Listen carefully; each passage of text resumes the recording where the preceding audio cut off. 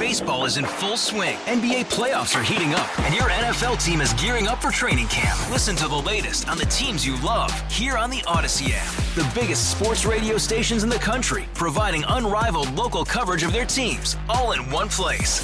Exclusive interviews with players, coaches, and team executives, streaming live and always available on demand. Stay in the know with your favorite teams right here on the Odyssey app.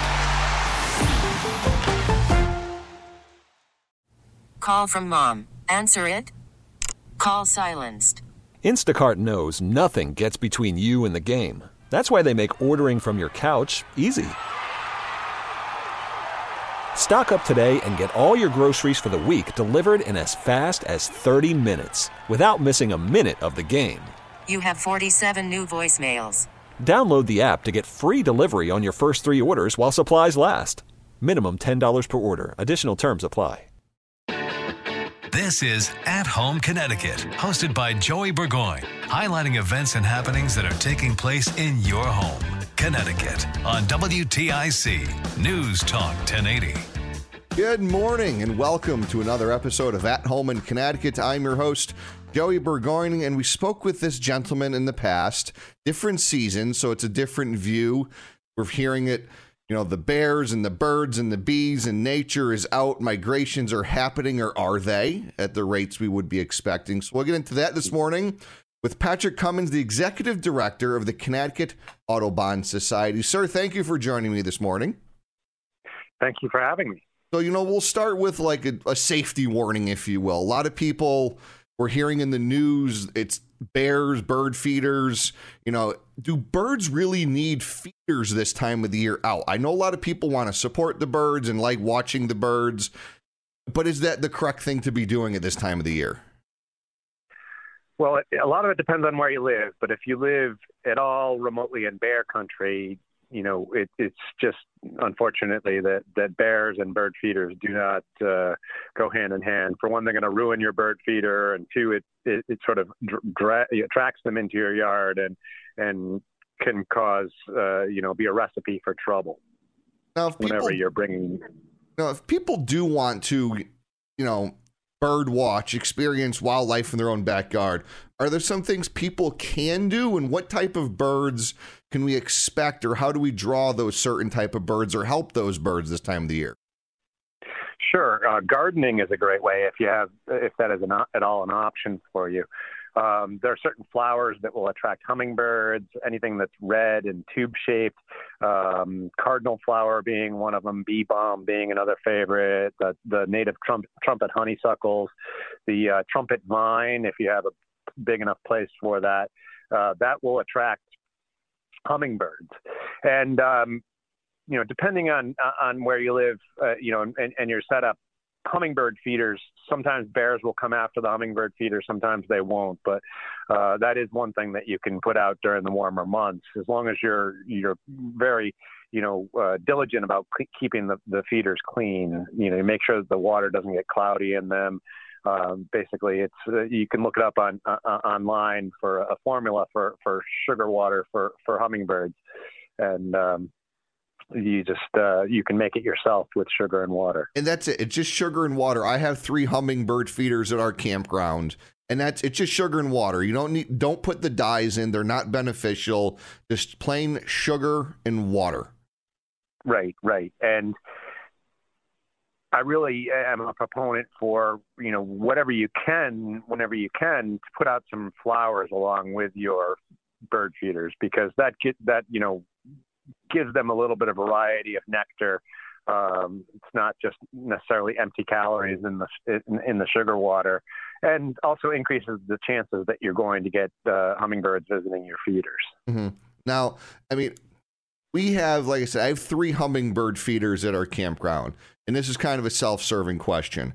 This year, and I don't know if it's different or if I'm just more attuned to it, but we have a lot of orioles at our campground. And for some reason, one of the orioles is infatuated with one of my orange hummingbird feeders. I don't know if it's an identity crisis thing or what this oriole's doing, but is infatuated with an orange hummingbird feeder. Now, orioles they actually make oriole feeders that are similar to hummingbird feeders that just have some perches alongside of them. And orioles will come in for sugar water. They'll also come in for things like raisins and mealworms and orange halves and things like that. But again, it all depends on your bear situation and whether you can do this, without attracting bears as well. Yeah, it's one thing. Luckily, I guess you could say at our campground, we've never, knock on wood, had do any bear sightings. But that's the thing. The orioles they're a vibrant orange, and everyone mistakes them in my mind for a robin. They are completely different birds. So that leads me into, if people do want to and are interested in learning about observing and watching the birds, besides the Connecticut Audubon Society, I know a lot of people that everything's an app-based now. Is there like a good thing in your mind that you recommend people try out, or a good way for people to learn in the field on the fly, if you will? Yeah, there are a lot of resources out there right now in terms of apps. I like the Sibley Guide that has really good artwork of the birds, pointing out the key field marks and what you should look for in identifying it. And it also has examples of songs of the birds that they can play. You kind of have to get an idea of what you think the sound is, and then you can play it. But there's a new app, or a new tool, at least on an app, called Merlin, where it's actually using artificial intelligence, where you can take a picture of a bird and it can give you a guess as to what the bird is. And you can also even do recordings, and it will tell you what birds it thinks it is hearing. And with some degree of accuracy. I wouldn't, take it for 100%. It says I have a junco in my yard and a painted bunting. Really what it gives you an idea is to narrow it down, what to be looking for. That's actually what I use, the Merlin one. Right. And there's, we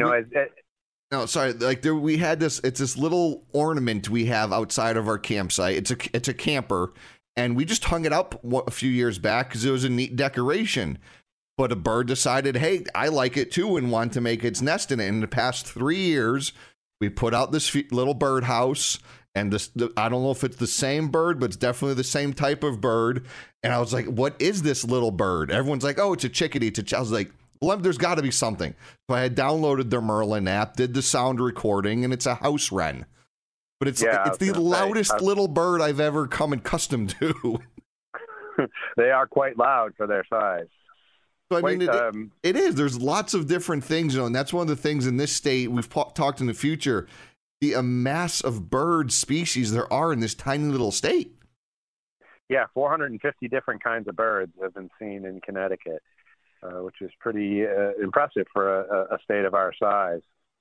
And right now, migration is winding. Spring migration is, we're still in the midst of spring migration, and it's been a fairly poor spring migration. A lot of people have been contacting me and saying, where are the birds? Where are the birds?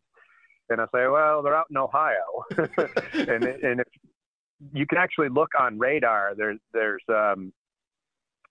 if you can find an unfiltered radar site, you can actually see the birds as they fly. They fly mostly nocturnally. And as the sun sets on these unfiltered weather radar screens, you see these green blobs start to form. And then as the sun starts coming up, they start to contract and disappear. And it gives you an idea of where the migration is going on. And there's actually a website called Birdcast, and it's from Cornell. And it gives you migration forecasts. It's really cool to check out.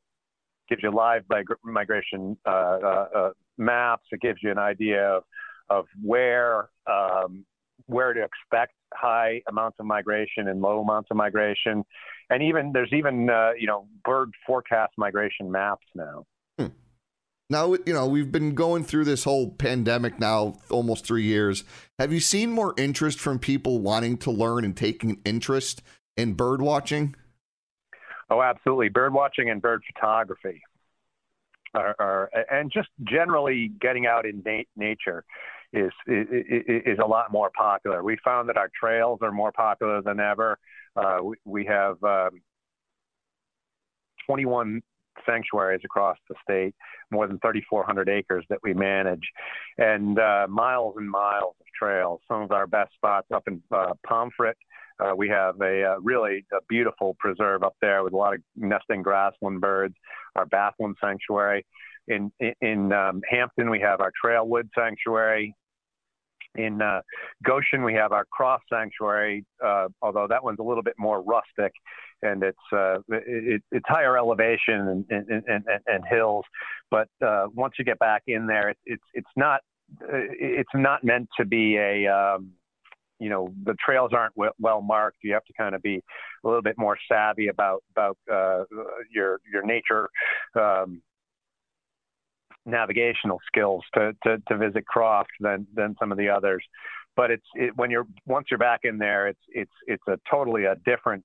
It's like a different feel. It's like you're up in Vermont or New Hampshire rather than in Connecticut. I'll say, is that one of the things, we have a lot of geographical different regions in Connecticut. Is that beneficial to being, a bird watcher or photographer?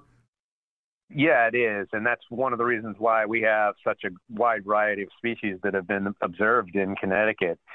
We have sort of the Appalachian ecotone that gets into just Western Connecticut, including at our Deer Pond Farm Sanctuary, which is our largest sanctuary, 850 acres, and that's in Sherman and Pauling, New York.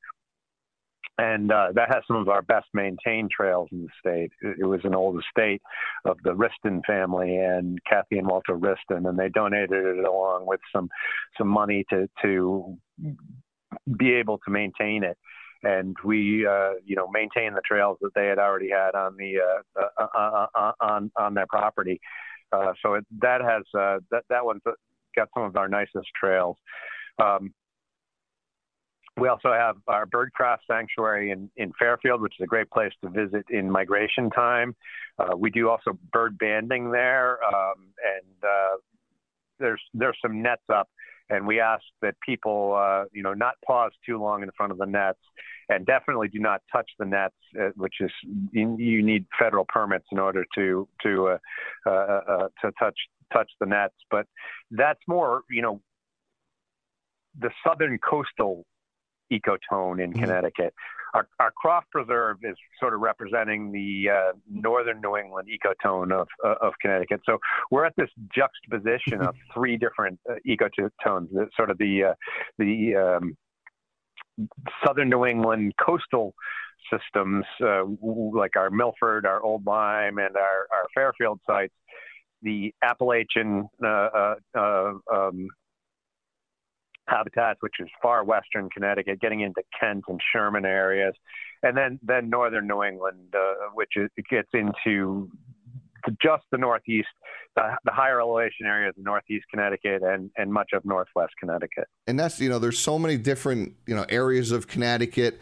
You can get more information, ctaudubon.org. That's CTAUDUBON.org. There's a calendar of events. You guys always have things going on. I mean, there's so many, like I said, there's so many species in Connecticut. The migration, it changes depending on the season, depending on the weather. People should just get outside, observe nature. There's so much to offer in our tiny little state. Again, joining me this morning here on At Home in Connecticut, Patrick Cummins, the Executive Director of the Connecticut Audubon Society. Sir, I appreciate you taking the time. I hope more people get out there, observe the birds, and just take in everything that we have to offer right here at home in Connecticut. You've been listening to At Home in Connecticut, a public service project produced by WTIC News Talk 1080.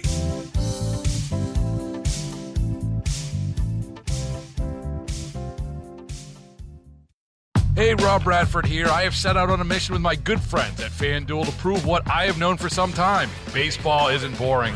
Now I have a daily podcast to prove it with some of the most notable people in the baseball world, screaming baseball isn't boring from the mountaintops, or at least agreeing to come on our show. Players, managers, GMs, and yes, even the commissioner of baseball, Rob Manfred. It has been a constant wave of baseball's most powerful voices. So join the revolution. Subscribe and soak in Baseball Isn't Boring. Listen on your Odyssey app or wherever you get your podcasts. You'll be glad you did.